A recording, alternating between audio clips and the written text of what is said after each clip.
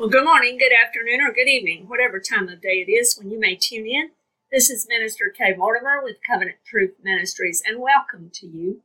Today we're going to be in our Yeshua, Son of David, Exploring Matthew's Gospel series. And today in Lesson 14, we're going to look at Jesus, the Son of God, as the motivator. The motivator. I want us to look in Matthew chapter 6, and we're going to study verses 1 through 18 today. We're going to see Jesus as the motivator here as we continue through the Sermon on the Mount found in chapters 5 through 7. Now we're going to see Jesus as the motivator as we consider the next instructions and clarifications he gives in reference to practical living out of our faith on a continual basis. We saw how he is here speaking to a variety of practical daily topics and teaching his followers the truth about Torah and the Tanakh, the Old Testament, revealing not only the letter of the scriptures themselves, but also God's heart in what he said and how it applies to his followers then and even now. Continuing now, let's consider this next topic that he addresses and see him as the instructor giving us motivation that is correct and pleases the Lord. In this section, he addresses three main actions that believers would be involved in terms of honoring God in faithful duty and service. The three are these: charity and giving, donations, etc., prayer, and fasting. Notice one key word with all of these in every one as we read these scriptures. Matthew chapter 6, verse 1 through 18 says this: "Take heed that you do not do your charitable deeds before men to be seen by them. Otherwise you have no reward from your Father in heaven. Therefore, when you do a charitable deed, do not sound a trumpet before you as the hypocrites do in the synagogues and in the streets, that they may have glory from men. Assuredly, I say to you, they have their reward. But when you do a charitable deed, do not let your left hand know what your right hand is doing, that your charitable deed may be in secret, and your Father who sees in secret will himself reward you openly. And when you pray, you shall not be like the hypocrites, for they love to pray standing in the synagogues and on the corners of the streets, that they may be seen by men. Assuredly, I say to you, they have their reward. But you, when you pray, go into your room, and when you have shut your door, pray to your Father who is in the secret place, and your Father who sees in secret will reward you openly. And when you pray, do not use vain repetitions as the heathen do, for they think that they will be heard for their many words. Therefore do not be like them, for your Father knows the things you have need of before you ask him. In this manner, therefore, pray: Our Father in heaven, hallowed be your name. Your kingdom come. Your will be done on earth as it is in heaven. Give us this day our daily bread, and forgive us our debts, as we forgive our debtors. And do not lead us into temptation, but deliver us from the evil one. For yours is the kingdom, and the power, and the glory forever. Amen. For if you forgive men their trespasses, your heavenly Father will also forgive you.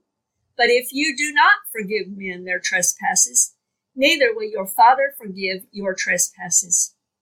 Moreover, when you fast, do not be like the hypocrites with a sad countenance, for they disfigure their faces that they may appear to men to be fasting. Assuredly, I say to you, they have their reward. But you, when you fast, anoint your head and wash your face, so that you do not appear to men to be fasting, but to your Father who is in the secret place. And your Father who sees in secret will reward you openly. So here again, we're looking at three main categories here of things that Christians are to do on a continual basis that is expected and part of our love for the Lord and our growth as his disciple and our participation in the faith and in honoring our God. But notice in all three, there's a key word. It says, when you. In other words, not if, but rather when. In other words, these are to be done. There's an expectation from the Lord that these will be a part of our daily life and routine in Christianity.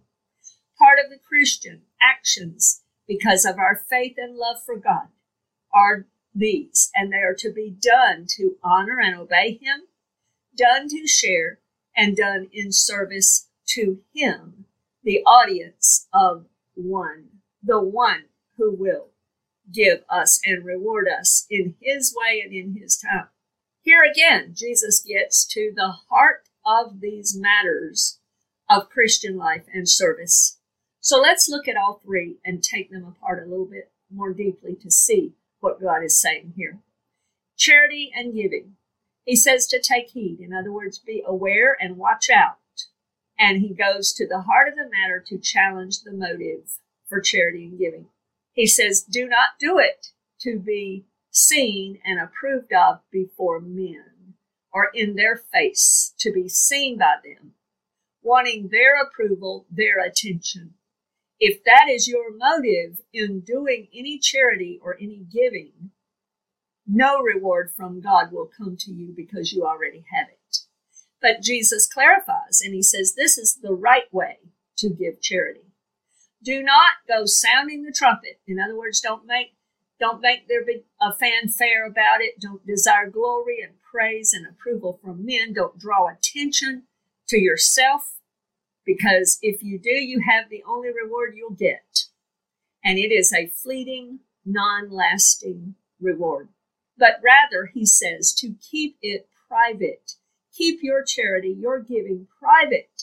Don't let the left hand know what the right hand is doing, he says. In other words, keep it concealed. Make it no big deal in terms of any fanfare or attention. Keep it concealed. Keep it private. It needs to be secretive. Even some places and some people will even take this to mean perhaps anonymous. And I've done that myself sometimes, giving anonymously. Why do we need to do it in the way that Jesus is saying?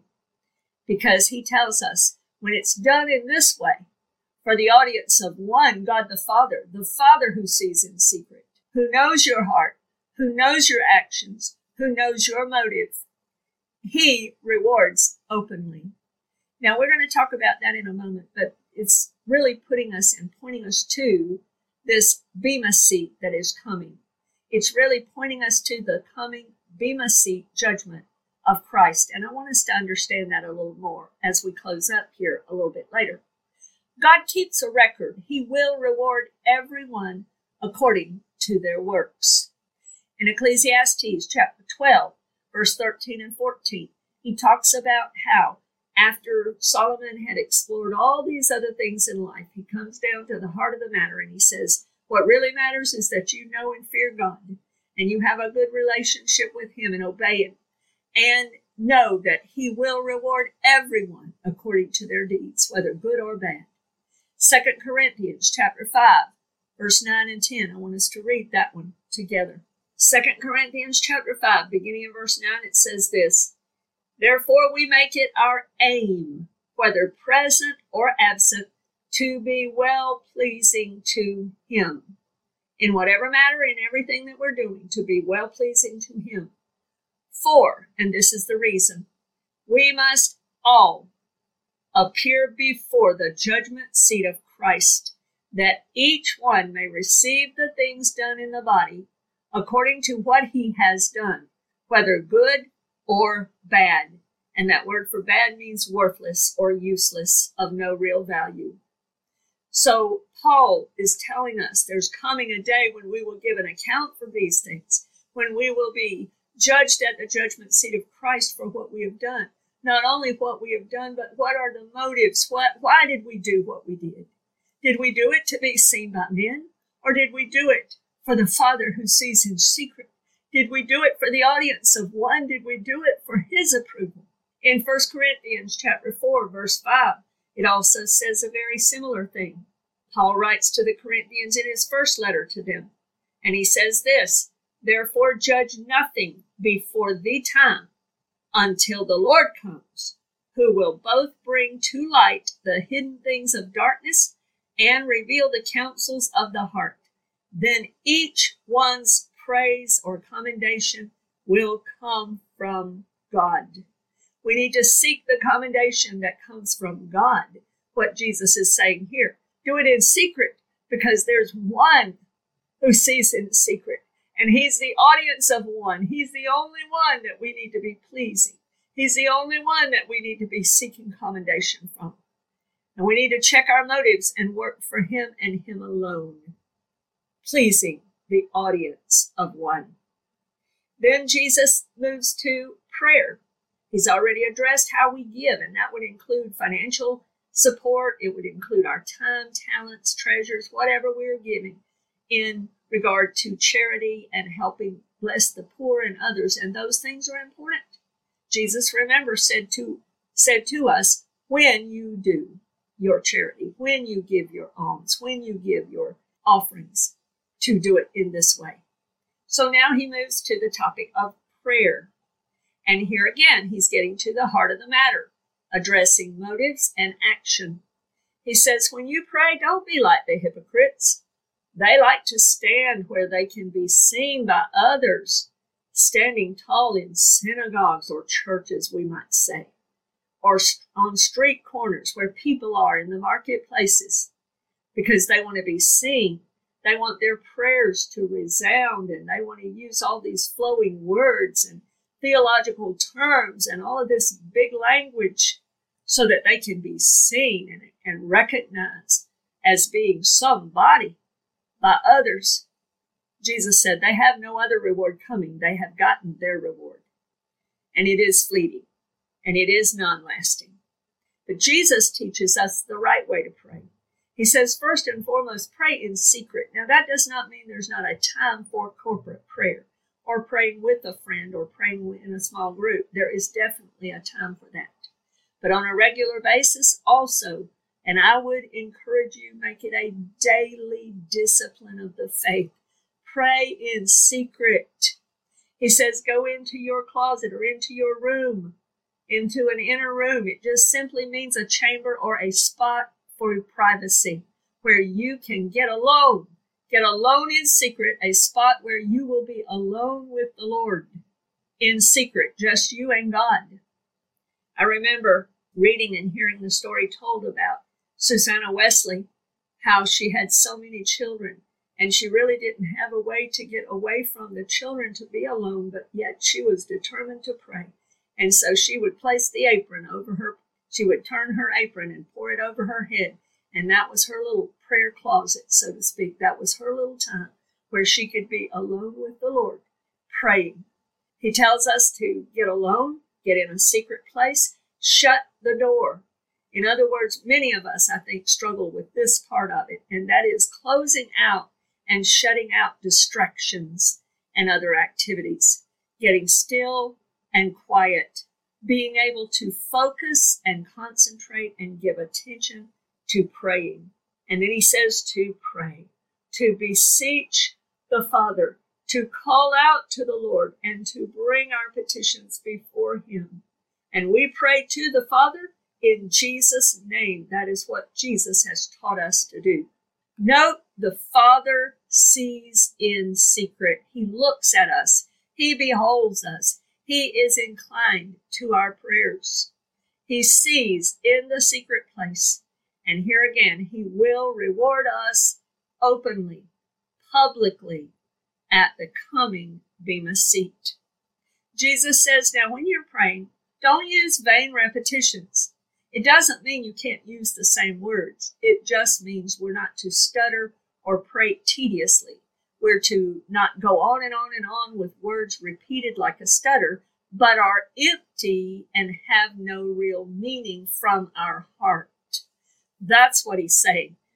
He's saying it's better to use even a few words and mean what you say, what you are praying. Let it be something you mean. Let it be real, something alive to you.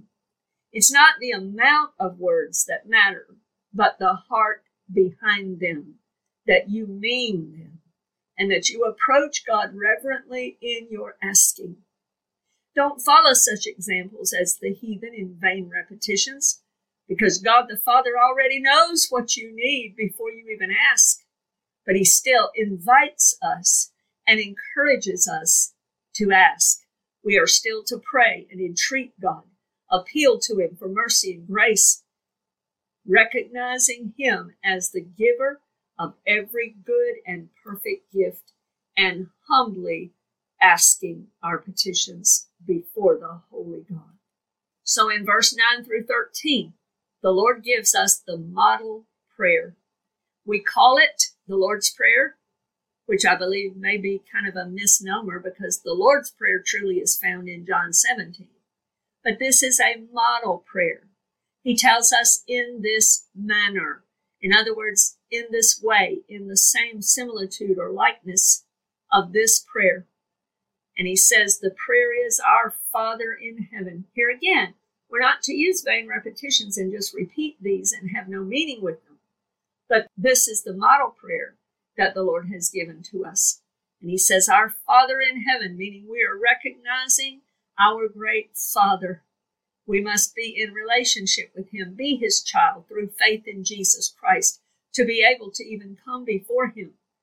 And we're told that in John chapter 1, verse 12 through 14, how all, as many as receive him, they become the children of God. Then he says, our Father who art in heaven, where God is abiding, hallowed be thy name.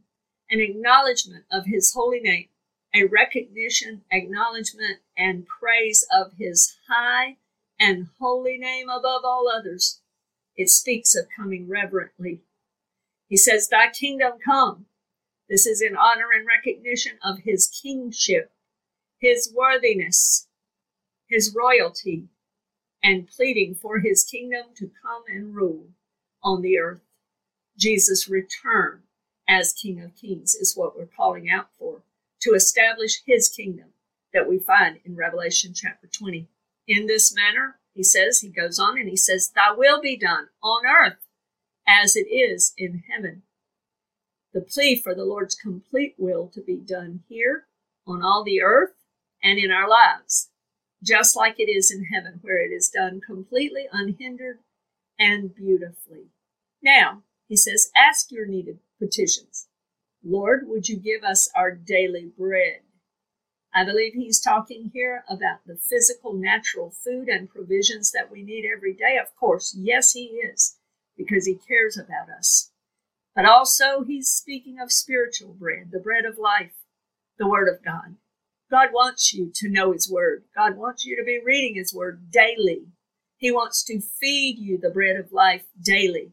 And he wants you to be growing as a solid, full, mature Christian in the Lord, a disciple of Jesus. He says, and forgive us our sins. It's the plea for forgiveness of our own sins, errors, failures, and faults. Notice the tie that Jesus makes here. As we forgive others, forgive us our debts as we forgive the debts of others. In the same way, in the same manner. There is no disconnect. We must forgive in order to be forgiven. Then he teaches us to cry out for the walk of victory and freedom daily, that God would not lead us into temptation. Now, I want you to understand that God will never tempt anyone. He's not going to lead you into temptation in the sense that he's going to try to guide you there or doesn't care that you go there. In other words, the request here is more, don't let us get carried into, keep us from temptation. I might see it this way, that it's to work in our lives the work of freedom and victory so we overcome temptation and are not falling into it. We need to understand the truth. God will not be leading us into temptation, but we need to also be aware that we can easily fall. And so we're asking, Lord, don't let us get carried into this. Keep us from it. In James chapter 1, verse 12 through 18, it says this, blessed is the man who endures temptation, For when he has been approved, he will receive the crown of life, which the Lord has promised to those who love him. Let no one say when he is tempted, I am tempted by God. For God cannot be tempted by evil, nor does he himself tempt anyone. But each one is tempted when he or she is drawn away by his or her own desires and enticed. Then, when desire has conceived, it gives birth to sin, and sin, when it is full grown, brings forth death. Do not be deceived, my beloved brethren. Every good gift and every perfect gift is from above, and comes down from the Father of lights, with whom there is no variation or shadow of turning. Of his own will, he brought us forth by the word of truth, that we might be a kind of first fruits of his creatures. So this prayer is more in line with what James is saying here, that we would ask the Lord, keep us from being able to fall into that. Don't let us get carried into those things. Do a work in our life so that we can walk and live in victory and freedom from those temptations and overcome them. We recognize where temptation comes from, and it's from our own desires, our own weakness, our own failures. So we are beseeching God's help in overcoming that. He says to pray that rather, instead of the Lord allowing us to be carried away, that God would deliver us from the evil one. Deliver us from evil. Lord, we need your help. We need your deliverance to overcome. Would you rush in and rescue us? And that word for evil is poneros. And it means the kind of evil that not only will be evil and bad itself and content to do that. Oh, no, it's got to draw you in to destroy you and bring you down to hell. That's the pure evil that Jesus is praying and saying, pray that God will deliver us from that evil, that he will reach in and rescue us from that evil and that evil one. And then in the closing of the model prayer, he says, give praise to God, recognition and reverence of him. In other words, he says, thine or yours is, the kingdom belongs to you, the power belongs to you, the glory belongs to you. It's yours and yours alone. The kingdom, the royalty, both now and forever, he is king. The power, the dunamis, the ability for work, the ability to accomplish these things is all his. The glory, the praise, the worship, and the exaltation forever and ever, amen, is all his. Age into age, perpetually, where there is no end. It belongs to him. The power, the glory, and the kingdom, it is all his, amen. Then in verse 14 and 15 of this model prayer section, where Jesus is teaching us about the right way to pray, he also speaks about the essentiality of forgiveness.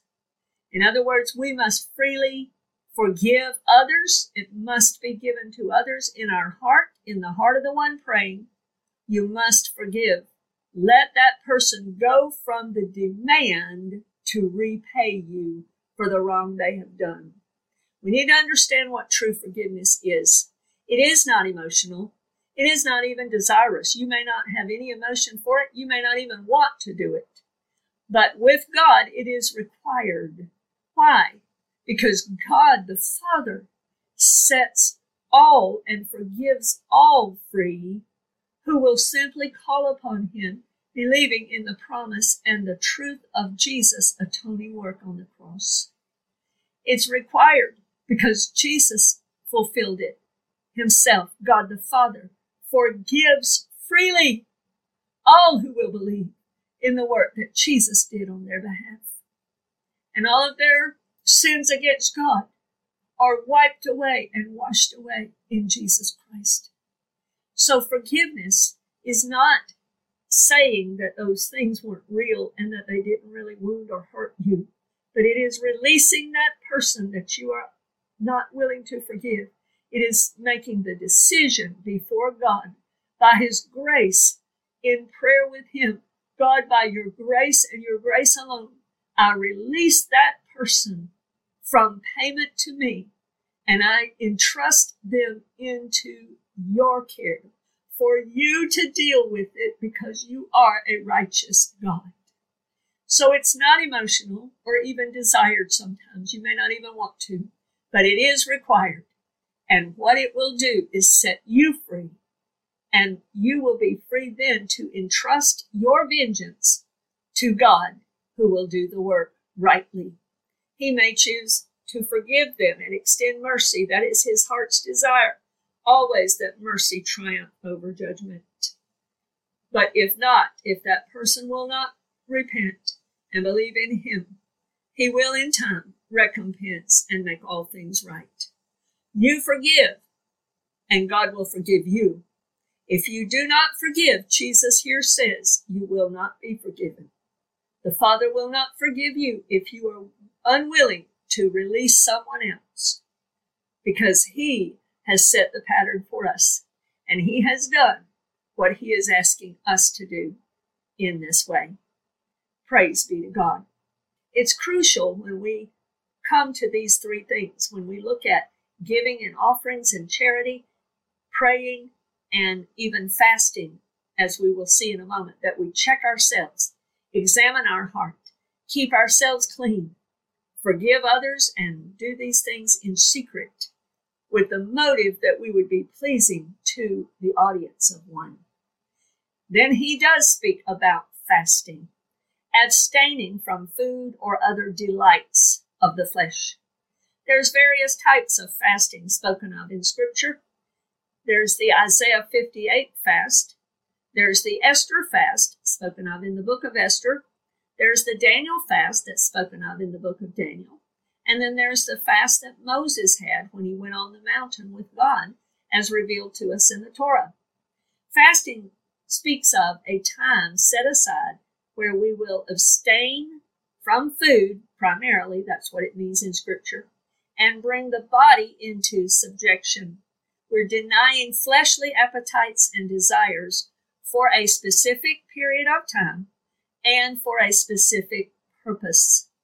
Now, we must recognize how to do this correctly and how to do it wisely, especially for those who may have health issues and other things that are true and serious and medical. So we must take it healthily, we must do it cautiously for a set period that you would determine, or perhaps the Lord would ask of you. It may be a one-day fast, it may be fasting one meal every day for a week, it may be fasting for a 3-day period of something. You determine that through the leading of the Holy Spirit, or perhaps through a corporate or a church purpose. Maybe the pastor of the church is asking everyone, please fast one meal every day this week for this purpose. We want to pray for revival in our land, or we want to pray for a certain thing. So the purpose is to spend that time, instead of eating and feeding your body, you would spend that time in the Word of God and in prayer, maybe for specific needs or petitions, extra needs for you or for your own family. It would be a time where you are drawing near to God in a special way and giving up your desires to seek Him for His. He says, don't fast like the hypocrites. They like to make their face and their appearance show as if they're all sad and dejected and really famished and starving in their outward appearance. They try to make themselves look like they're denying themselves and they're really making this great sacrifice. Jesus says they have the only reward they'll get, and it is fleeting and it is non-lasting. But Jesus says the right way, anoint your head and wash your face. In other words, get clean, groom yourself, be glad, dress and groom like any other day. Appear to be no different. Look no differently. Once again, because you're doing it for the audience of one, and the Father who sees in secret, you're doing it for Him and for Him alone.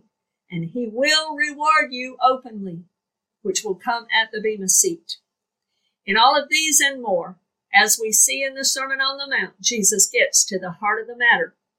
Notice also, He promises a coming reward ceremony openly, publicly. It is called the bema seat. Now, I have another series where I've gone in depth. It is called Beaming at the Bema. It's available on my channels in the archives. You can find it. And we go in depth explaining 2 Corinthians chapter 5 and 1 Corinthians chapter 3 about this coming Bema seat where every Christian will appear. And we will be rewarded then, openly, publicly, in that ceremony for the things that we have done. And our motives and everything will be judged before the Lord. Not for salvation, but for rewards. So let's choose now to live for eternal purposes. Jesus will speak of this some more in the next section that we will look at in the next lesson. I pray that this has been a blessing to you, and Lord willing, you can join us again for remaining episodes of Yeshua, Son of David, exploring Matthew's Gospel. May the Lord bless you today in Jesus' name. Amen.